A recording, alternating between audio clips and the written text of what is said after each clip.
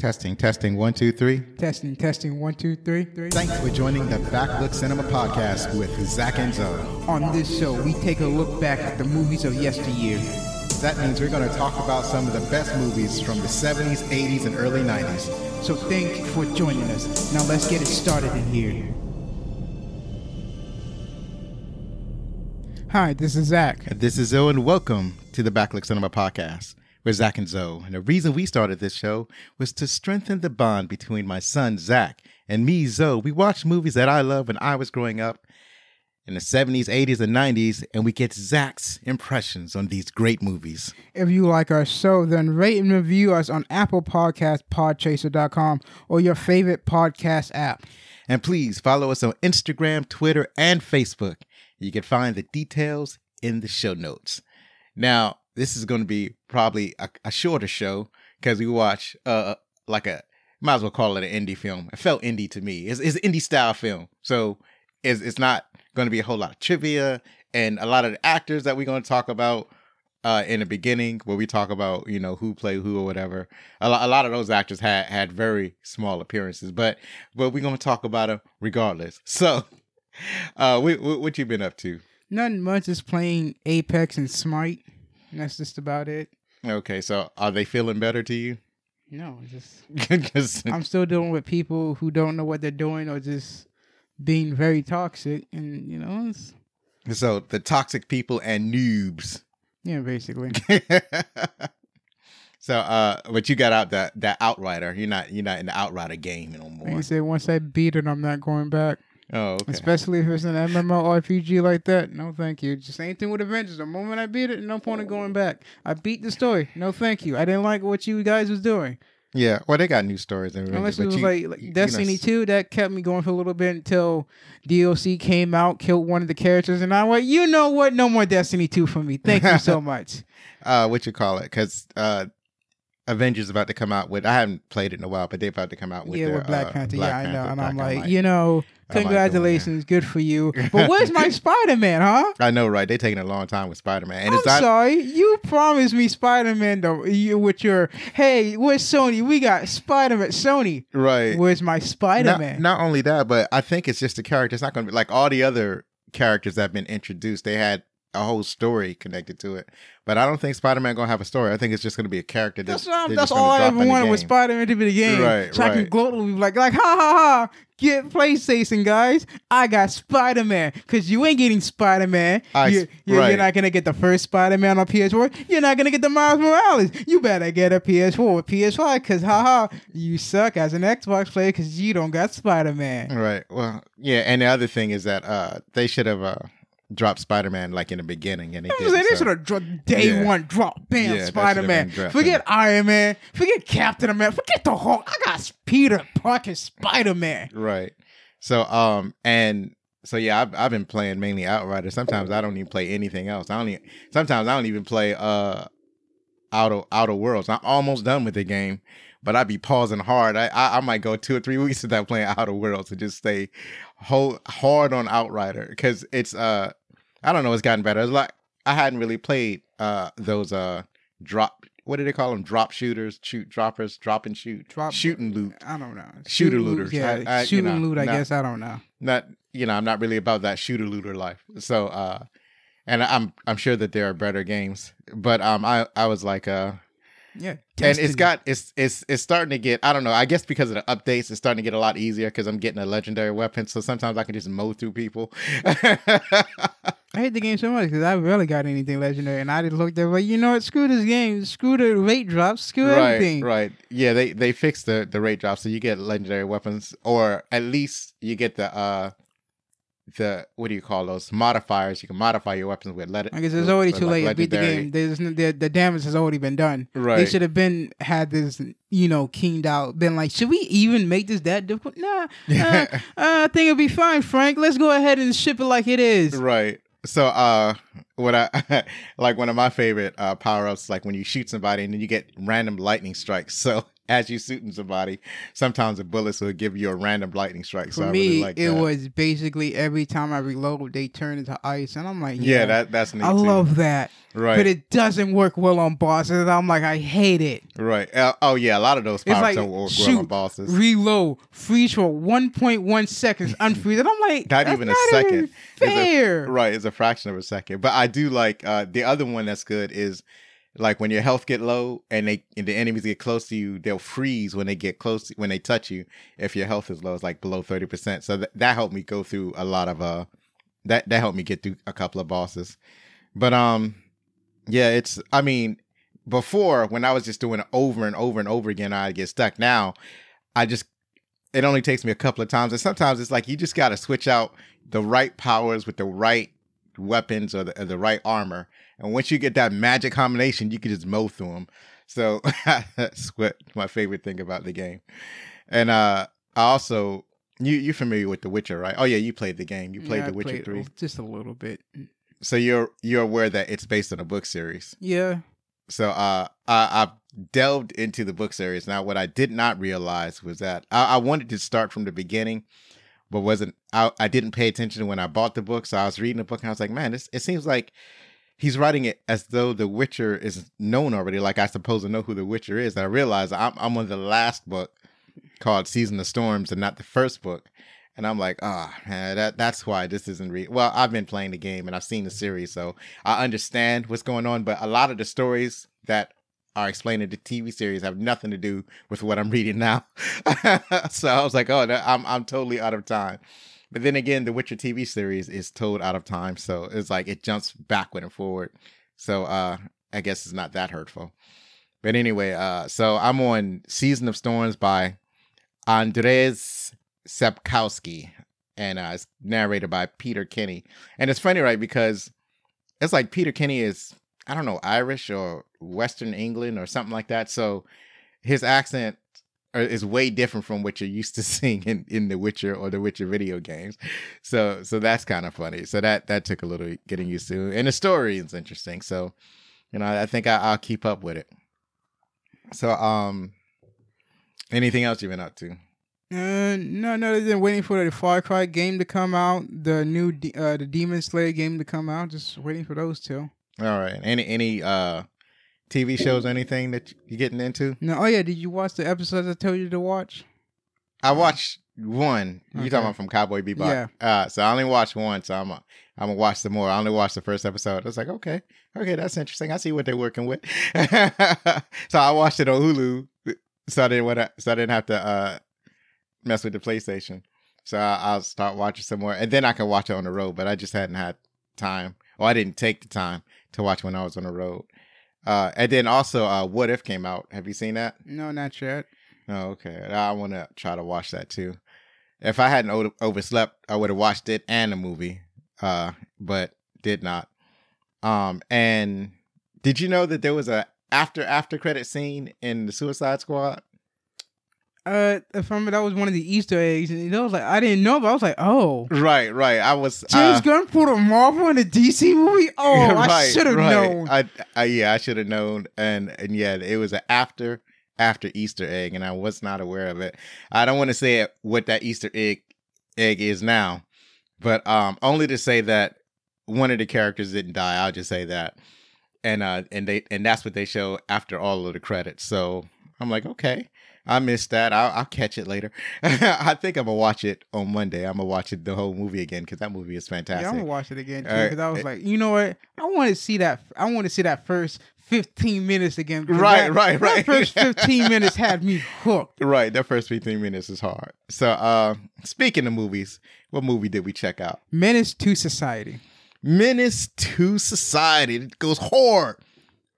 It goes hard, man. Just goes hard. You hard? It goes hard, man. What's this movie about? A young street hustler attempts to escape the rigors? Yep. Rigors and temptations of the ghetto in a quest for a better life. Yep. So and that was by IMDb. Yep. Yeah, that's a good way to sum it up. You had trouble with the word rigors. You know what that means? No.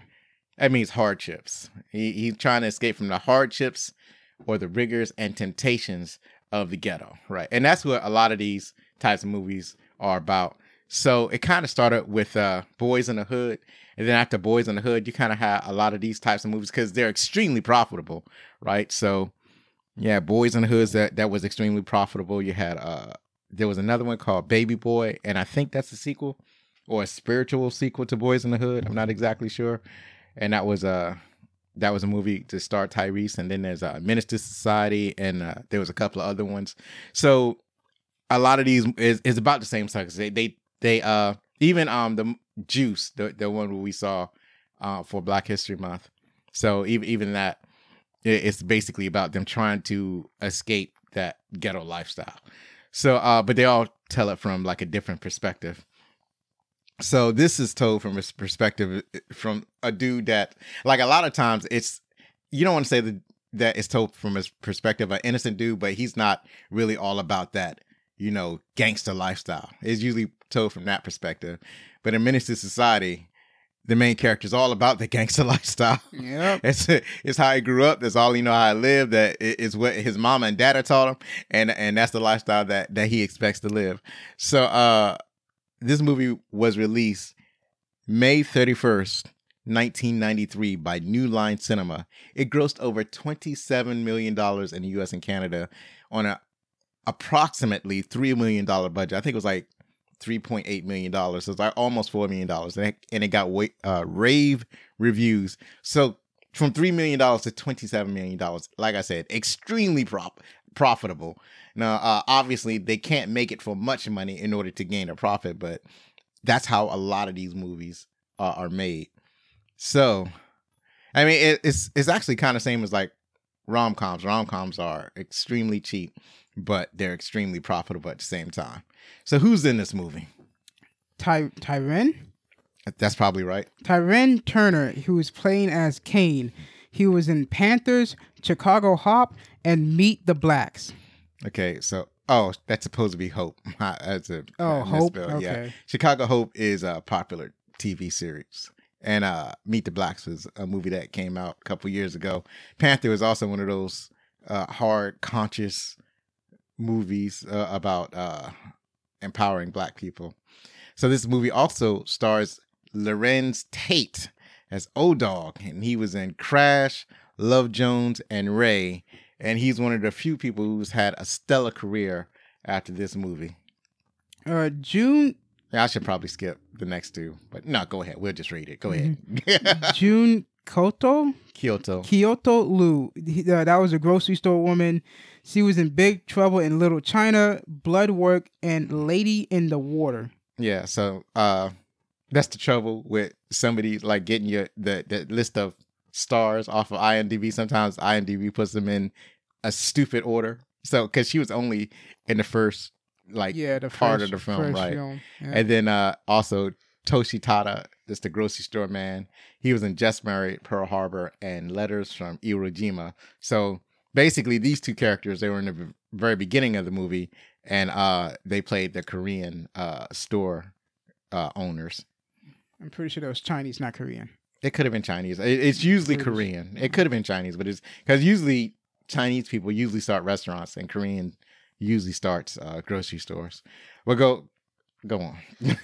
Samuel L. Jackson as Tat Lawson. Tat? Yep, sounds good to me. He was in just completed the Protege. Filming Blazing Samurai, The Marvels, and Secret Invasion. Right. So Samuel L. Jackson has an expansive film library.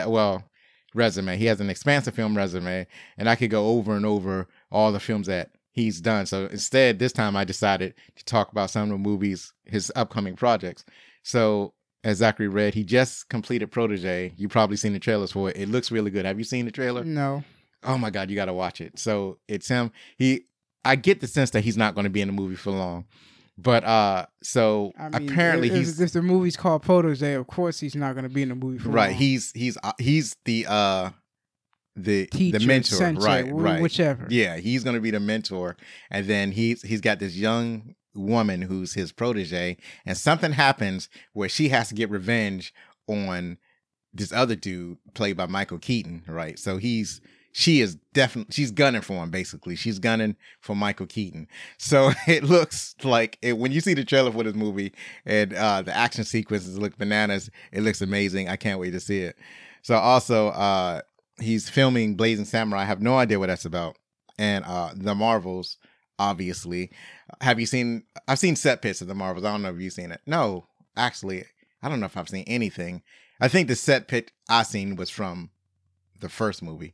So he's filming The Marvels right now. So that's going to be Captain Marvel, Miss Marvel, and the other Captain Marvel, who's probably, I don't know if she's going to be called Captain Marvel in this movie, but she was once called Captain Marvel in the comic books. And then they changed it because they had some type of whatever. It's like DC when they had the Infinity Crisis, they was like, "Hey, let's change up some origins because Well, no, they didn't change up the origin. It's just that not the origin, just gave her a new name. Yeah, they just gave she's gone through several names. Like she's been Photon, she's been Spectrum, but her original when she first became a superhero and there was no Captain Marvel in Marvel Comics, she took on the mantle of Captain Marvel, and so but then when another character became Captain Marvel, she changed her name to Photon. It's all very confusing. But anyways, it's going to be called The Marvels, and I have no idea what this character is going to be called in the movie. Also, he's filming Secret Invasion, so I imagine he's filming it at the same time. That's a TV series, so that's going to be interesting. I don't know why that's highlighted too. Well, no, go ahead, read it anyway. Exactly. I messed up. My bad. Anthony Johnson as Tony. He was in Friday, The Players Club, and I got the hookup. Right. And then there's Brandon Hammond. He played 5-year-old Kane. He was in Soul Food, Space Jam, and Mars Attacks. So a little kid that you saw in the flashback scenes. He was the son in Space Jam right now. No, right. He was either playing. He was the one playing basketball. The little kid playing basketball. Okay, yeah, he was a younger version of him then. Well, he's younger in this movie than he was when he was playing. No, Space. He was playing as a younger one. Right. Michael Jordan. Right, he played the young Michael Jordan. So, and then he was basically one of the main characters in Soul Food, which is a lot like, well, Soul Food's not about the gangster life, but it definitely deserves to be on the list. But what you call it? So, yeah, he played the little boy in a lot of these movies, and then he kind of, I guess, stopped acting. So go on. We have Glenn Plummer. He was Purnell. Mm-hmm. He was in Gifted, City of Lies, Imperial Dreams, and South Central. So you remember Purnell? No. So Purnell was in the beginning of the movie at first. Oh, him. And he was showing the little kid how to hold the gun. Yeah. And then at the end of the movie when he was in jail. So there's also Reginald Ballard. He played Clyde, and he was in Horrible Bosses and Martin. Condi Alexander. He was playing. My bad. That's all right. Karen Lawson. That's who she was playing as. He was in CSI, Miami, Patriot Days, and New Radio. Right. She's been in a bunch of TV shows and movies. So there's also Sharif. He was played by Harold. Oh, shoot. Did I get this mixed up? Hold on a second. No. Okay. I mixed it up. The actor's name is Harold Lawson, and Harold Lawson played Sharif, and he was in Training Day and Merciful Angels. Mm-hmm. Then you had Jada Pinkett Smith as Ronnie. She was in The Matrix Reloaded, Ghost Trip, and Scream 2. And so there were a couple of important actors that I didn't see on the list because I'm scrolling through and I'm trying to, and I imagine that the first 10 or 15 are, well, how many I got here? 10. So the first 10, 12 actors, those are the main characters. But then they skipped over some of the most important actors. So they skipped over Charles S. Dutton, and he played, let me see if I can see his name up here. He played Sharif's father. That was the dude that kind of came out on the cookout. And then he also trying to talk some sense in the cane when he was in the classroom because apparently he's a teacher. I don't know why you didn't, it's just, instead of going by what the list is, just make sure you get the important ones down next time instead of going what the list gives you. I think that would be better for you to do. It's because the list is usually right, but it wasn't right this time. No, remember with the Suicide Squad one? Yeah, we had to look through that to make sure because they didn't list everyone down in order. Right, as you think. Right. No, they didn't. So what was the? Well, I think that was on purpose because they're not trying to spoil the movie. So I don't hear that. No, excuses. but in this case, yeah, they kind of skipped over Charles S. Dutton, and then there was another one I can't remember because I got something like the grandparents. Not necessarily the grandparents. Even they were sort of important, but I guess I could have. They're not that important. Now I'm trying to think. I can't remember, but there was another actor that was kind of important that should be on this list. Anyway, we'll probably think of it later on. Who is this directed by? Directed by Albert Hughes and Alan Hughes, the Hughes brothers. They did Dead President, Menace to Society, From Hell, and The Book of Eli. Yeah, so wow, that's they did some great films. Yeah, Dead President is another one of those gangster flicks. But also From Hell, which is way different from what they started off doing, because like when they started, they was doing a lot of urban dramas like this movie, Dead Presidents, and then move over to From Hell. Do you know about From Hell? No. From Hell is a drama that stars, who was that dude that was on Edward Scissorhands? Johnny Depp.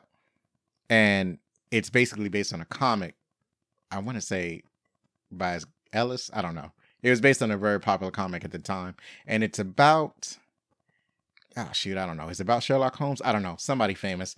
And they're going to solve a crime, but he's also a drug addict. So, and then they also did The Book of Eli. Do you remember that movie? I remember it. Man, that's one of my favorite movies. So From Hell, I guess, takes place in London. Yeah. It was looking for Jack the Ripper. Yeah, right. So, do you see who it was written by? Is it Ellis? I'm looking. I'm talking about who. I see the comic was written by. Or are you looking at the movie? Or it's gonna take you a while to find out. Alan Moore. Yeah, Alan Moore.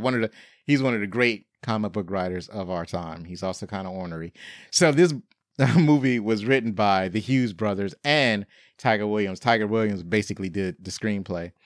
So once again, the Hughes brothers. So they write and direct like a lot of the early films. So they wrote Dead Presidents and Menace to Society. And Tiger Williams, he wrote The Perfect Guy, and he's one of the writers for Snowfall.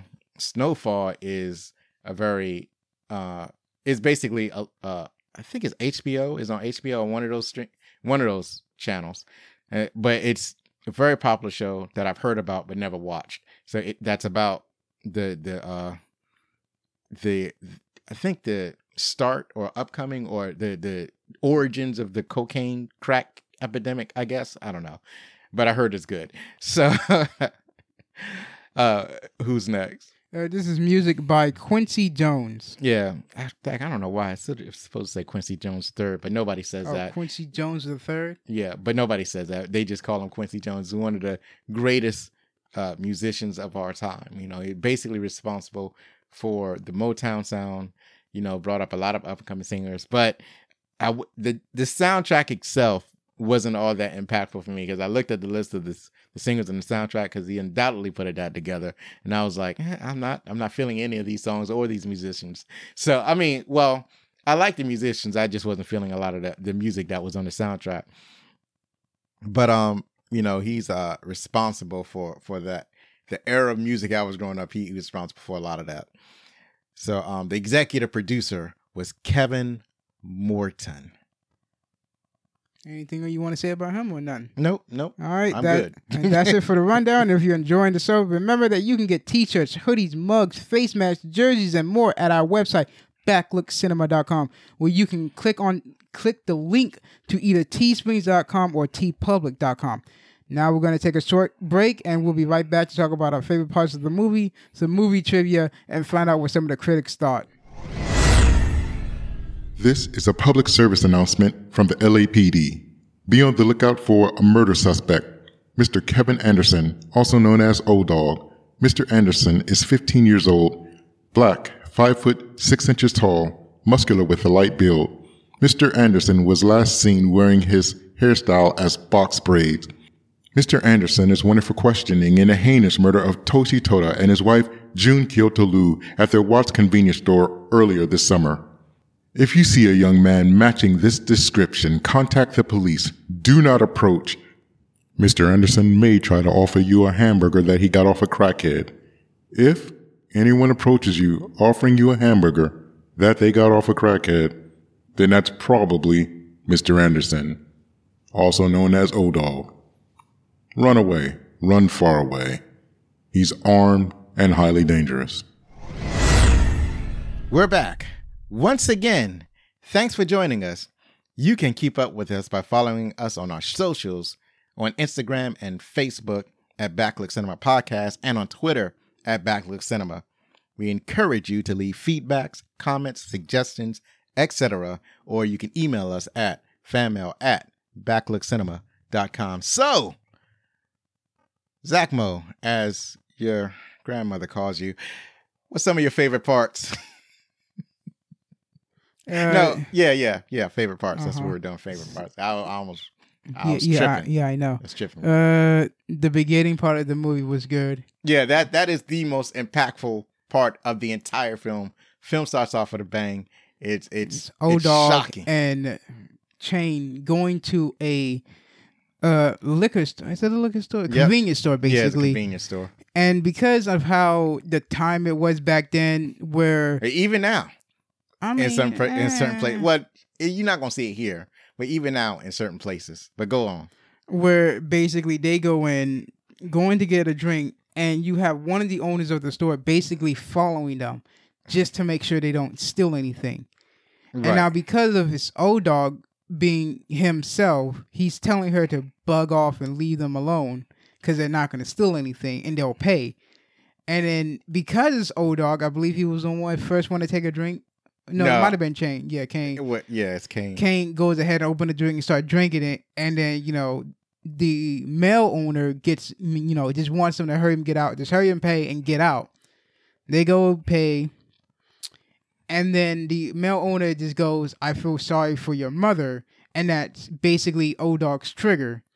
To which he gets mad, goes up. And the owner just really wants them to get out even more now because he does not want any trouble. But because it's O-Dog, he does not care. And he goes ahead and shoots the owner in the head. Then he, lays a little more bullets into the body that's already dead. Goes to the woman, forces her to get the tape, and then shoots to kill her because can't have any witnesses. Right. And so they make off with the security videotape. Yeah, the security tape. That they and some the store. Money, but it wasn't that much money. Well, no, it wasn't a lot of money in the drawer, but the owner hid. But the owner had I guess enough money in his socks. Right, he hid all the real cash in his socks and in his I think it's in his shoe or something. Yeah, it was in his socks and pockets. And I was like, okay, that was a good one. Trying to figure out what was another good scene. I guess when they go to it's Kane and his cousin meeting up some friends at a party. And it's after the party, they go, and even before that, O-Dog is basically showing off the tape. And Kane is like, why are you doing that? Right. That is the most dumbest thing you can do. We have the tape. Just destroy it and we're safe. Right. But, O-Dog doesn't care because he thinks he's safe and no one will snitch. Right. So they leave. They leave the party. O-Dog and some other people stop at a gas station while Chain and his cousin are in the car at a stoplight. Now, while they're at a stoplight, another car pulls up and basically was going to jack them. But it wasn't going to be a clean jack. No. They decided to go ahead, pull the guns out, kill the cousin, shot in the head, and shot Kane in the shoulder. I believe the left shoulder blade. The other guys, the other group hears it. They go and see. I forgot who was the one that didn't want to leave it was one of the characters that didn't want to leave the cousin. Yeah, Sharif didn't want to leave the cousin behind. Right. Even though Odo was like, he's already dead because he got shot in the head. Right. So, what you call it? So, yeah, so they was in two separate cars. Yeah, two separate cars. So, the Kane and his cousin were in one car, and they pulled up. And then another car, and I think Kane had a Mercedes-Benz. Another car pulled up to jack him up, and there was a bunch of dudes in that other car, and they all pulled out their guns. and Kane's cousin, he was trying to tell Kane to get out the car, and then he's slowly trying to pull out his little pistol when everybody else got all of their guns pointing at him already. So why are you trying? He didn't want to give up without a fight, which is what he should have done. And so because he was basically outgunned. He didn't move fast enough, and that's why they shot him, because he wasn't moving fast enough, and so they suspected something was up. So they started blasting him, and so even though Kane had started to get out the car, he had got blasted with straight bullets because they weren't aiming at him, and Kane's cousin had the most of it. I killed it because it was like a fruit fly or something crawling up my computer. So what you call it? So then the second car pulls up with Kane's friends, and there's Old Dog and Sharif and all them. There's like 5 dudes in the car. So they put Kane in the car, and they was going to drive him to the hospital because, there are no cell phones back then, or not any that anybody really had access to. And then and Sharif, he stayed behind and basically stayed with Kane's cousin till Kane's cousin died. So yeah, that was also like a hard knock life right there. That was just messed up. So go ahead. Then you have the part where Kane, Old Dog, and I forgot the other guy's name, who was basically the older person in the group, decide to get revenge for Kane's cousin.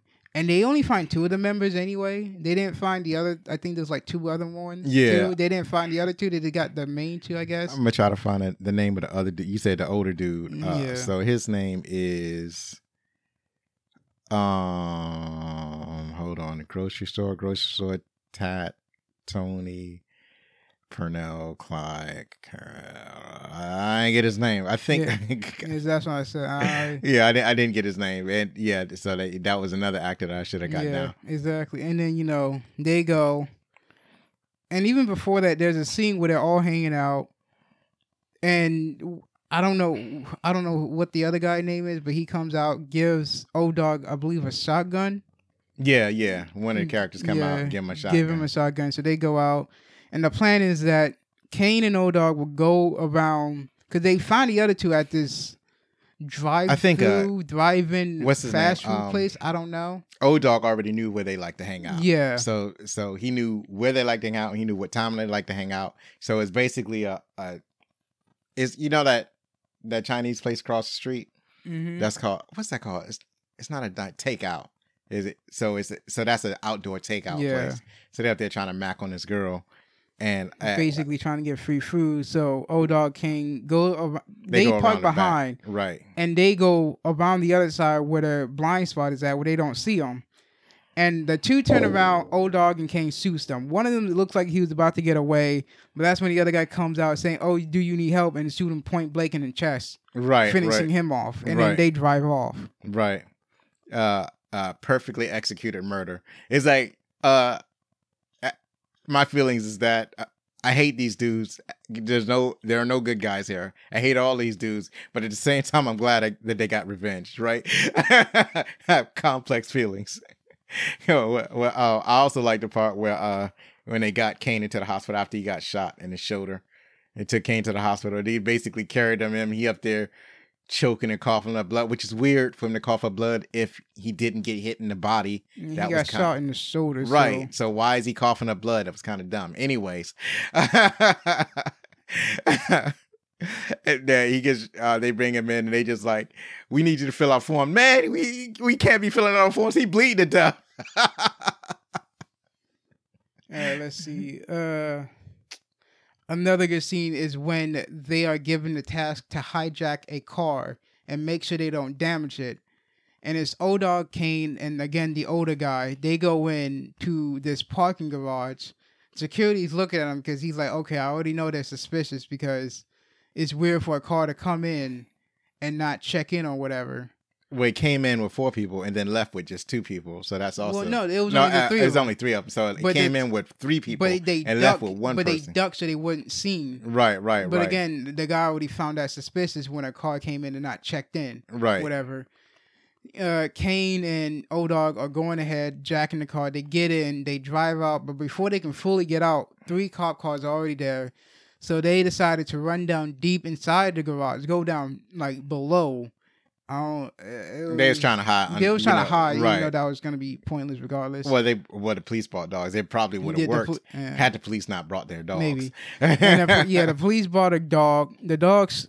Here's the thing. I'm pretty sure the dog's supposed to sniff something first. No. Well, if the dog is just looking for a person, then it doesn't matter. I guess. Yeah. If the dog was looking for a particular person, then you would need to sniff. The dog would need to sniff something so that they can find a person. But if the dog is just looking for a person, like anybody, then they can just let the dog loose. The only problem I would see with that is that because the dog is not looking for a particular person, he's just looking for a person. It could have been just like innocent person. Oh yeah, it could have been someone down there, or it could have went the other way, whatever. Right. It could have been like an innocent person going down there, just parking their car. Next thing you know, the dog is attacking them, and they ain't had nothing to do with it. So that's kind of messed up. It seems to me irresponsible. Yeah, right? they get caught, but because O-Dog is underage, which makes me question the first scene on why he's drinking anyway. Then, and I'm like, it doesn't even matter. Well, a lot of them underage kids be drinking. I mean, Kane was like 18, and I was like, I guess okay, fine, whatever.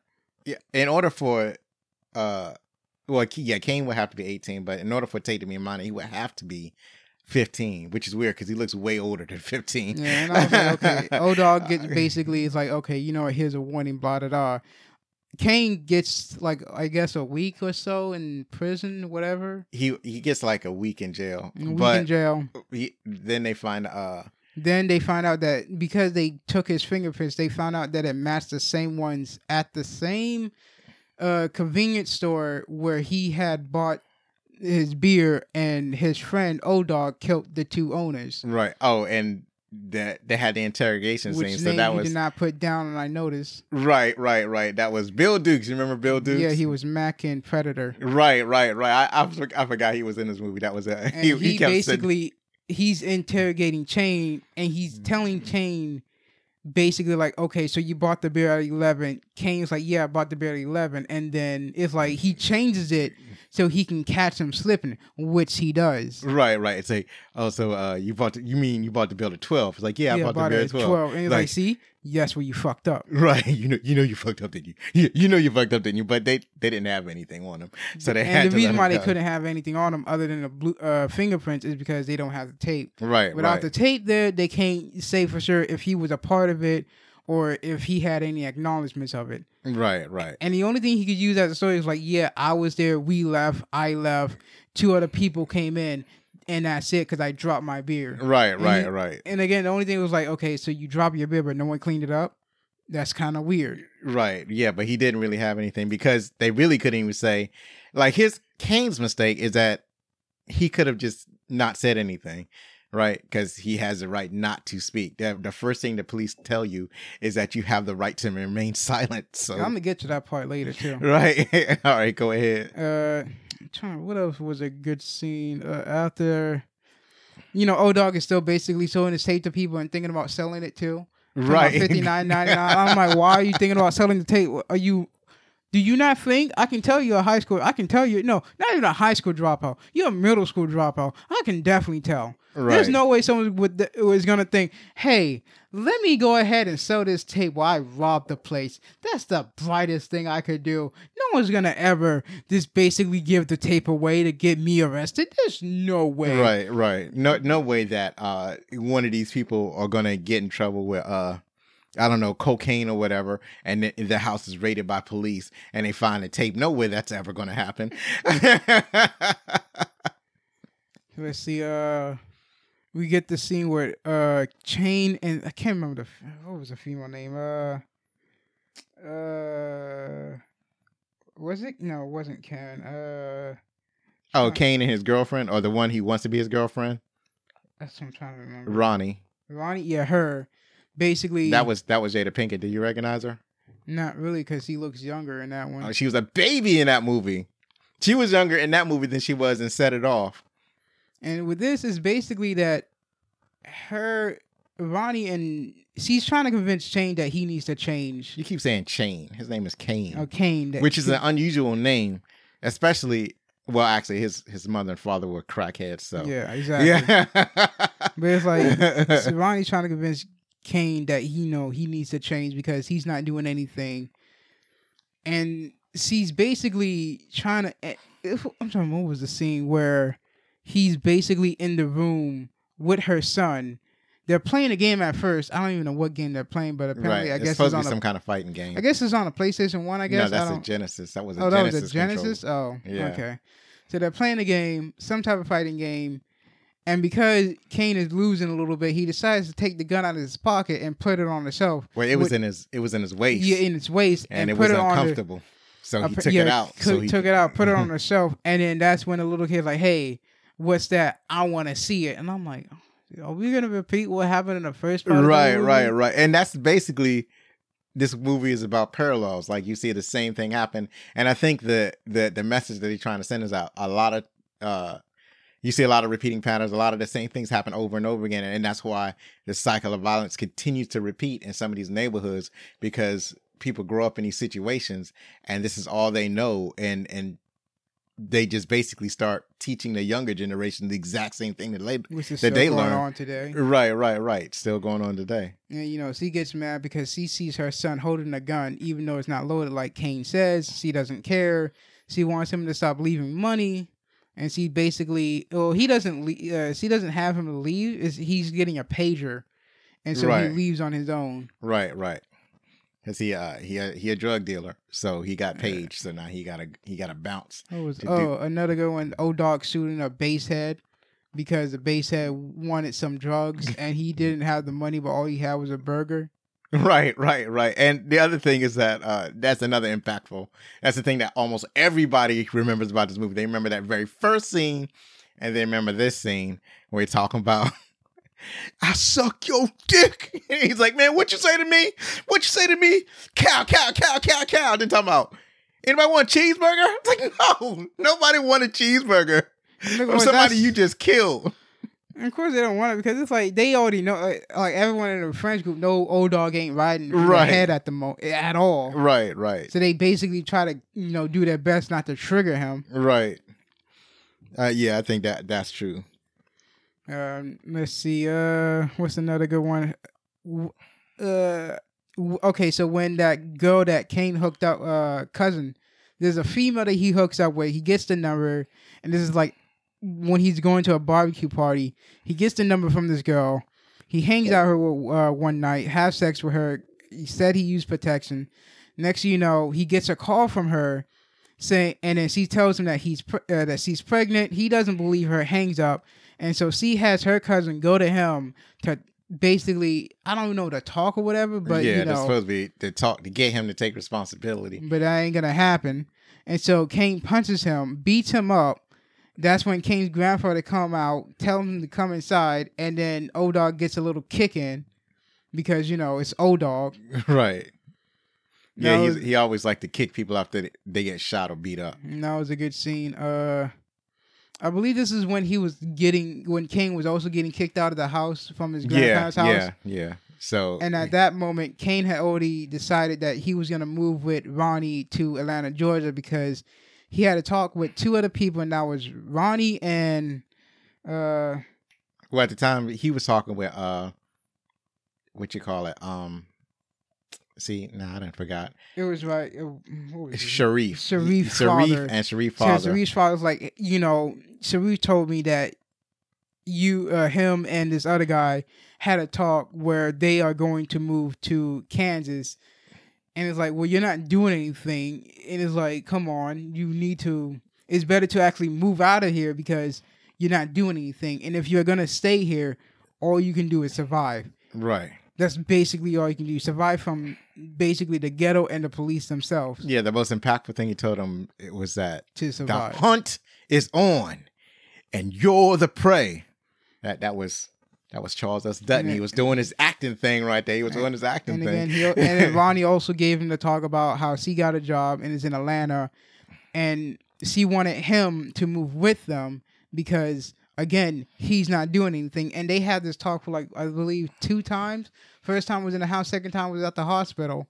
And again, trying to convince him. And he is convinced to move, which is when we get to the grandparents scene of him getting kicked out. He tells him, can I just stay for a little longer? Because in a few days, I'm gonna be moving to Atlanta with Ronnie, and they don't care. They want him out because it's not that they don't care. They raised him since he was a child. Yeah, they raised him. It's just that he's basic, and he's already bad, right? Yeah, he's been bad the entire time. So that fight outside of his house, that was basically the last straw, and it was like, no, you got to go now, right? Because it's like we done put up with you your entire life. You got to go now because he's a grown man at this point. He's graduated high school, and he just can't continue to stay there. It's like, can I stay for 2 more weeks? No. This is that hard love. Then we have the scene where him and Sharif are actually, before that, when he does get his car, he's talking about getting some rims. And instead of paying for it, he decides to jack some for some rims, where this guy has some gold rims. He drove up to this fast food place. Kane follows him behind, park his car, get out of his car.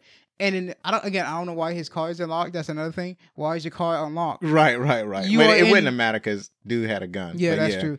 Kane gets inside, basically tells him that he wants all his things because that's what he's taking: the radio, he's taking the rims, he's taking his gold chains, and he also wanted a double cheeseburger. Right. And the guy orders like, they was at a drive-through. And he was like, yeah, can I get a cheeseburger? And he was like, can I get a double burger? Hamburger. Double hamburger. He's like, I said I want a double hamburger with cheese. He's like, yeah, I'm sorry, can I get a double hamburger with cheese? And he's like, see that? You about to get yourself killed over this. Right. I'm like, you're really gonna kill him over a double hamburger with cheese? Okay then.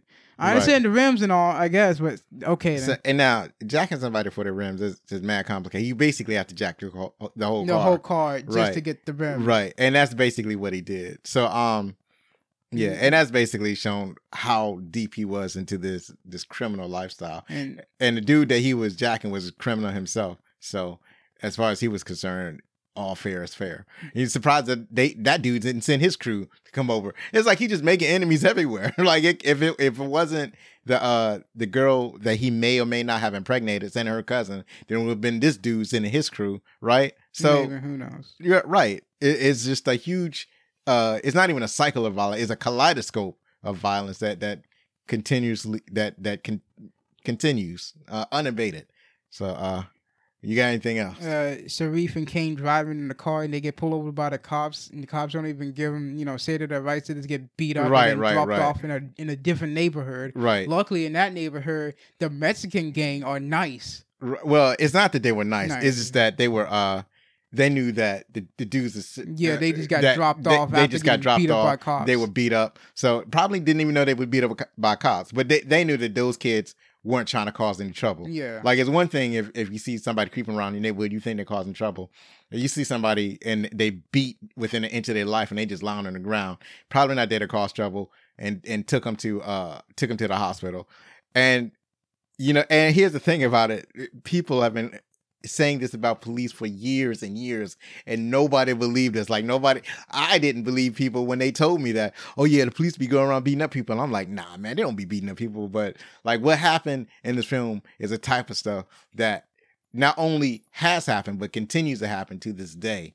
So, but now with the age of like phone video and video, everybody having video trying cameras. To be secretive. Right. They're trying to be more secretive. Brutality, but it's not working because they also got body cameras on them, so it's even harder for them. Right. It's harder for them because they got body cameras, and they have to turn on their body cameras because it's not yet criminal for them not to turn on their body cameras, but it should be. They do get in trouble if they turn it off or they don't have it on. They get heavily in trouble for that. Right. They get in trouble, but they don't get like fired. It's like the consequences are never severe enough. But yeah, so this is the type of, and in Los Angeles, especially, the police just act like another gang. So that's what they saw some black kids driving in a nice car. So they decided, well, these are some people that we can abuse and we're not going to get in trouble for it. So that's all that was about. So yeah, that was also an impactful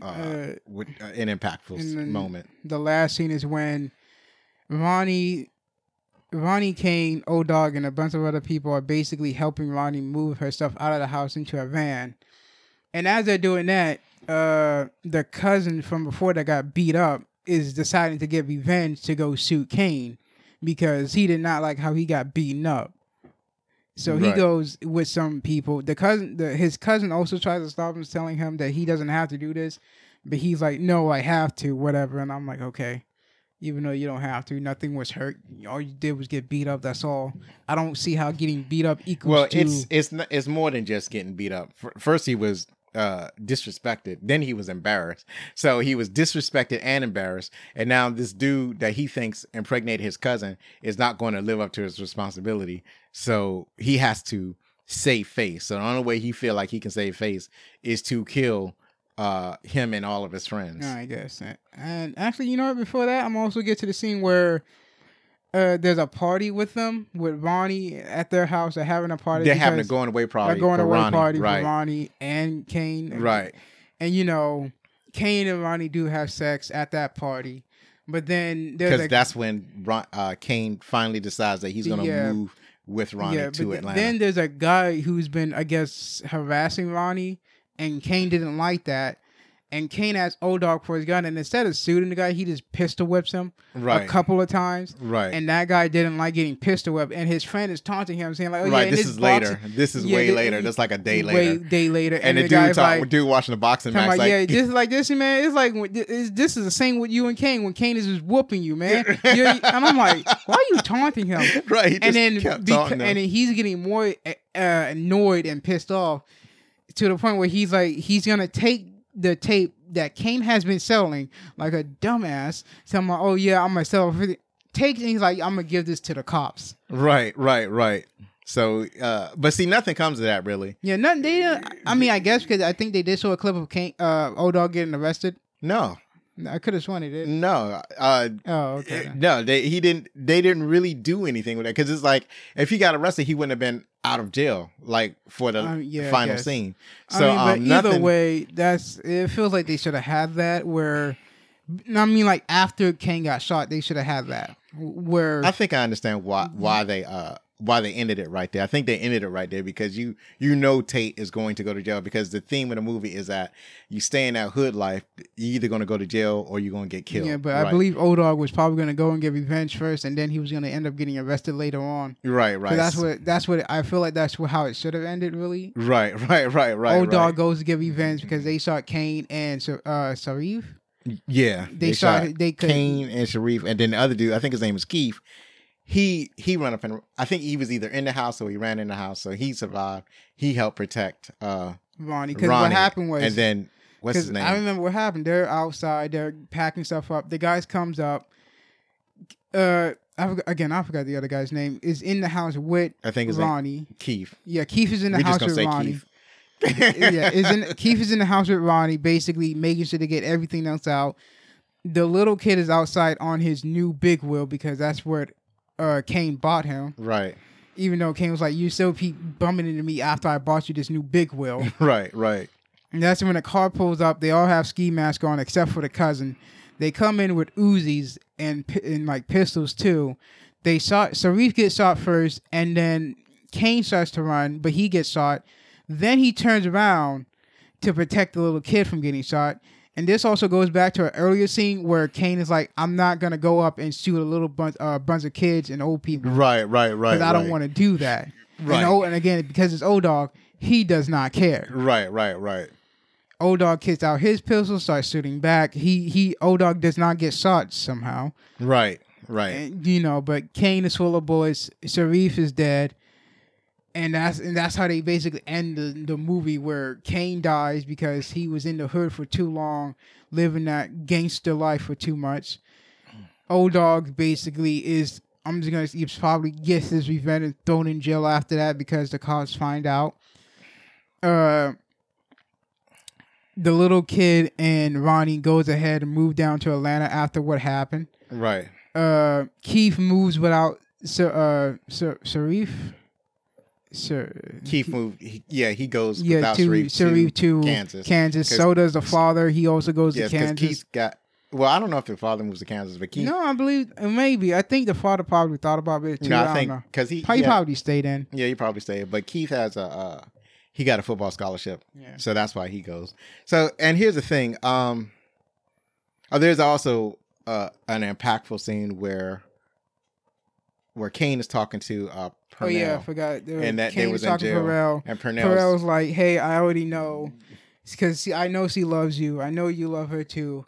Take care of her and my son, but also teach what I taught you to my son. I'm like, no, he said, don't teach. Oh yeah, don't teach. Don't teach my son, because he doesn't want his son to land in jail or be dead on the street. Right, and I think that's what convinced him. Yeah, also to convinced cement him his decision to go to Atlanta, because it's like, this is the guy he looked up to. This is like the hardest dude doing the life sentence. The hardest dude he knows, somebody who was like a father to him.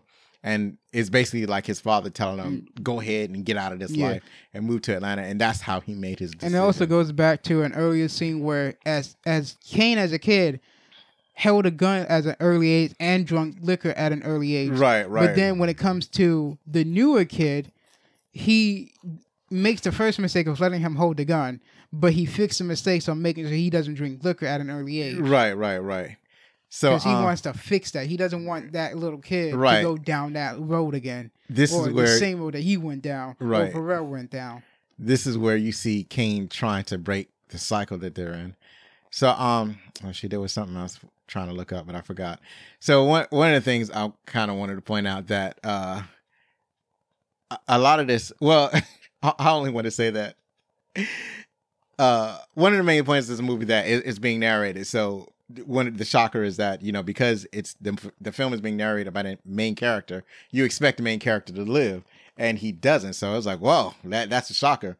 This is a tragedy, and you don't see many tragedies in modern cinema, in modern storytelling. You don't see many. You expect the hero to win. It's very rare. So when you see it, it's shocking. Actually, since he died, you expect someone else to be telling his story, not himself. Right. That's another thing. Right. So maybe he did survive. Maybe, who knows? No, I think they even though he claims that he claimed himself that it was already it was over for him. Right. But it's just kind of weird, and it feels like he did survive. He just ended up going to jail. Well, it happens sometimes. It's not common. But there are a few stories where it's told by the dead person's point of view. Like, you find out at the end that person who's telling the story is dead. So I think this is one of those movies. But the only thing I would say is that so the main character, Kane, played by Tyron Turner, not a great leading man, not a great actor at this point. He's probably better now, but it's like I never really felt like he was I don't know, his acting just wasn't there yet. A lot of the other actors were a little bit better, but as far as he himself, as for carrying a movie, did not do great job. It's like I'm famous for saying that I can't really tell when somebody is not a good actor, but in this case, it's like I'm cringing at this point, cringing at his acting, but everything else is pretty good. I would say his acting is probably the weakest part of this movie. So that's it for our favorite parts. What'd you think of this movie? It was good. See, I knew you would like it. Here's the thing. I didn't know if I was going to like it because I only seen it one time. It was on a grainy copy of somebody who shot the movie in a movie theater or video cassette. So, and to me, like when you're just playing a bunch of dudes that are basically just shooting each other, it's offensive to me. But upon watching it this time, I understand the story that it was trying to tell. So I wanted to show you this movie, not because I liked it, but because I know that it's an important story to tell, especially about how things were back then and how things continue to be in some aspects today. So it's just one of the most important films in our history, and we needed to watch it. So I'm glad you was able to see it. You liked it, so that's also good. You got that. Don't have to watch it again now. You've done it. You can tell people that you've seen Menace II Society, and people will give you daps for it. So let's move on to the trivia. And I will start off.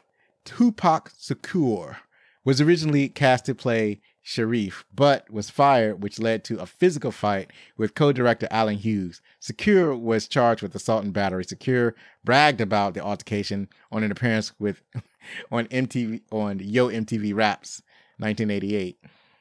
A tape of the appearance was played at the trial as evidence against Shakur. Shakur was sentenced to 15 days in jail. Wow, that sounds like a lot will happen in the movie. That just sounds like ignorance. Why would you brag about it? Just come on. Well, it was already on tape, so it didn't matter. He's bragging about it because he wanted to show how hard he is. See how hard I am? This is probably after he already spent his 15 days in jail. I'm just saying the exact same thing happened in the movie. So it's like life imitating art, imitating life all over again. Production was shut down for 2 days when members of the Hacienda Village Bloods (HVB) shot up the set in Jordan Downs, a housing project area and a place considered Crip territory. Yeah. So okay. Yeah, that's hard. A few scenes ended up being deleted from the final film. A prison riot scene was cut due to it being deemed too intense and would have bumped it to an N-17. Another reason is because it was complicated for the Hughes brothers since they didn't know how to film and choreograph an action sequence yet. So it was like beyond their purview, and they wisely cut it from the film. All right. New Line Cinemas mandated that the Platinum rapper be cast in the film, and so MC 8 was cast as AWACS. AWACS was the older character. Yeah. That you kept referring to. So AWAC was the dude that was in the car when they went and killed those other dudes at the dine-in the dine-out. And also went to hijack a car. Right. To hijack the car. So that was AWACS. So the character played by MC8, the rapper. I think it's in the trivia. So when we get to it, we'll read it. So according to screenwriter Tiger Williams, the character O-Dog is supposed to be only 15 years old, and his friends were all 17 and 18 years old. That didn't work out. That he did not look or feel 15 years old. The dude felt fully like he was at least 19. He should have cast a younger dude. Director Alan Hughes says that the movie that was made wasn't really the movie he wanted to make. It was 80% there, but the Hughes brothers didn't think that it was hard or edgy enough. They knew they had something when editing was done, but it wasn't what they had hoped for. They blamed themselves and also not having enough time to do certain things. How much harder did it need to be? I guess they wanted a Mortal Kombat hard. I guess. I don't know. No, I'm pretty sure they wanted some tough life hard. Yeah. I guess they wanted that prison scene, but they didn't know how to film it. So Clifton Powell, MC8, and Samuel L. Jackson have later voiced major antagonists in the 2004 popular video game Grand Theft Auto San Andreas, which Menace II Society served as one of its main inspirations. That's interesting. Right. MC8 ad-libbed most of his lines to authenticate the portrayal of gang life in the film. That's the trivia that I meant to point out. So MC8, he ad-libbed his lines. He didn't even have to read a script. So all the things that he said, that was just him. So Tiger Williams wrote the script in 28 days and over 6 weeks. He and the Hughes brothers developed the story together. So that's it for the trivia. Let's head over to see what the critics think. So the critics gave it 83% on Rotten Tomatoes. The audience gave it a 93%. And IMDb reviews gave it a 7.8 out of 10. We have Chris Hicks from Desert News. Desert News. Unlike Boys in the Hood and Juice, however, this one is so downbeat and depressing, there seems to be little hope for anyone who comes out of these neighborhoods. I think the point of the movie is that a lot of times people don't get out. And yeah, it's supposed to be depressing because that's how it is. This dude does not realize this is real life. And he's trying to say that everything has to have a happy ending. You know what, Chris Hicks? It don't always end up happy, right? Sometimes it's a tragedy. This is real life. Maybe you should go to the hood, see how people live at. You know what? You just like the white dude that was trying to get the black dude steal his car. You that dude, right? You don't understand. It's hard out here in these streets. Okay, all right. I'm pontificating. So James Baradellini. Hold on. Let me see if I can try that again. Nope, I'm not going to. He's from Real Views. It won't be a fun time, at least not in the conventional sense, but you'll sit through a 97-minute odyssey that won't be quickly forgotten. And I believe that's true. It's not a fun time a lot of times. Like I said, they're all bad guys here. They're all, except for Jada Pinkett, they're all bad guys. And she's suspect because she's cavorting with bad guys. Really, it's just Ronnie, played by Jada Pinkett, there's the Charles S. Dutton character, and then they're the what's his name's grandparents, Kane's grandparents, and the Korean store owners. That's about it. Those are the only good people in this film, right? Oh, Sharif's father. I don't know how you're forgetting about him. Yeah, Charles S. Dutton played Sharif's father, and Sharif, really. Yeah, Sharif, because he wasn't the one smoking. Right, he didn't drinking. smoke, he didn't drink, he didn't gangbang. He was actually there trying to get his friends to stop. He's the ultimate good guy here. He's a tragic figure because he died in the film, but he's the ultimate good guy. It's like, because you also remember he changed. He went to being Muslim. Right. Because if I was like, even if like, as long as this Allah guy changes my son, I'm all for it. Right. I don't care as long as it makes him good. Right. Because Sharif used to get in a lot of trouble, and he changed his life around. So so Sharif is what Kane is trying to pivot to. He's trying to pivot to where Sharif is, even though he doesn't realize it yet. So, and this way, it's like in moving to Atlanta, getting out of South Central and being at Ronnie, that sort of thing, that would pivot him away from the life that he's on right now. But, it didn't work out. So, and what was the other character? I guess Keith, the football player, because he smoked and he drank and whatnot, but he really wasn't about that gang life. Like, let's move out. Me and Sharif are moving to Kansas. Right. Come too. Right. So he's not really a gang. Because he's like, what are you doing? You ain't doing nothing around here. Right. Nothing. Right. So he just hang out with him, but he's not the gangbanger. So but pretty much everybody else, they're all bad. They're all bad seeds, and I can't identify with them. I can't even really sympathize with them. All I can do is see what they do, but I can't really connect with them on any level, really. So we also have Stephen Holden from the New York Times. If Menace II Society is terrific on ambiance, it's considerably less successful in revealing character. And I think this dude does not know how to watch movies, because there was all great characters. These are just people that he doesn't recognize. These aren't characters that he recognizes. That's what it is. Because I think all of the characters were well developed. If you didn't know that O-Dog was crazy, or that Kane was lost and confused, or that his grandparents was crazy religious, or Sharif was a Muslim, if you didn't get all of that. To be honest, you can already tell O-Dog is a crazy person. Right, but from that's that first scene, it's already established. This man is crazy, and he has a trigger. Right. So the character is built in this film, so I don't know what this Stefan dude is talking about. Who the last one? Roger Ebert. Our frenemy, Roger Ebert. We haven't read from him for a while. Your frenemy from Chicago Sun-Times. Anyone who views this film thoughtfully must ask why our society makes guns easier to obtain and use than does any other country in civilized world. And that is only the most obvious of many questions the film inspires. Right. Yeah, why do we just guns easier to acquire? Come on, in all honesty, only the cops should have the guns. No, I disagree with that. I guess, but still, I don't agree that only the cops should have a gun, but I just agree. Believe that if you're gonna have a gun, it needs to be for good intent and not just for, I'm gonna use it for robbery. If it's for protection, I understand. That's understandable and reasonable.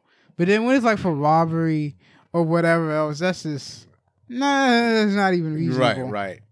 And then it's a complicated question that we're not going to answer on this show. But I do know that they are way too easier to get than they should be. So because there's no screening process. It's like people say, one of the main things that most people agree on is that you should keep guns out of the hands of people who are mentally unstable. And so what other people would say is like, well, who's to decide who a person who is unstable? Like who makes that decision? And that's a dumb question, because when somebody's unstable, when somebody ain't right. I mean, if they have a trigger like O-Dog, then they're unstable. When somebody ain't right. You ain't even got to ask that question. You just worried that somebody might identify you as somebody who's unstable, and you probably are. You probably are unstable. You just don't want people to finger you. So anyway, so we're coming to a close in this show. Finally, Menace II Society is this recording, available on HBO Max. So we're going to be off next week, or I think we will. Probably will. We're going to a family reunion. So there probably won't be a new recording next week. So I invite you to check out our massive film library at our website, or go to your favorite podcast apps. All of our episodes there. This is the 42nd episode. So you got like 41 episodes to check out. They're all great episodes. Just check out your favorite movie and see what we got to say about them. And the next episode, we're going to check out U.S. Marshals. So you can watch that. It's on HBO Max. And then come back in 2 weeks and hear about it from us. We're going to take a break. So one last time, if you like this show, then please help us grow. To do this, you can rate us, or you can write a review on podchaser.com or Apple Podcasts or your favorite podcast app. And you can also share our show with someone. You can hashtag, or you can @BacklookCinema on your favorite social media sites. Don't forget, you can contact us at fanmail@backlookcinema.com. Believe me, it matters. Be safe, hug your loved ones, and be outstanding.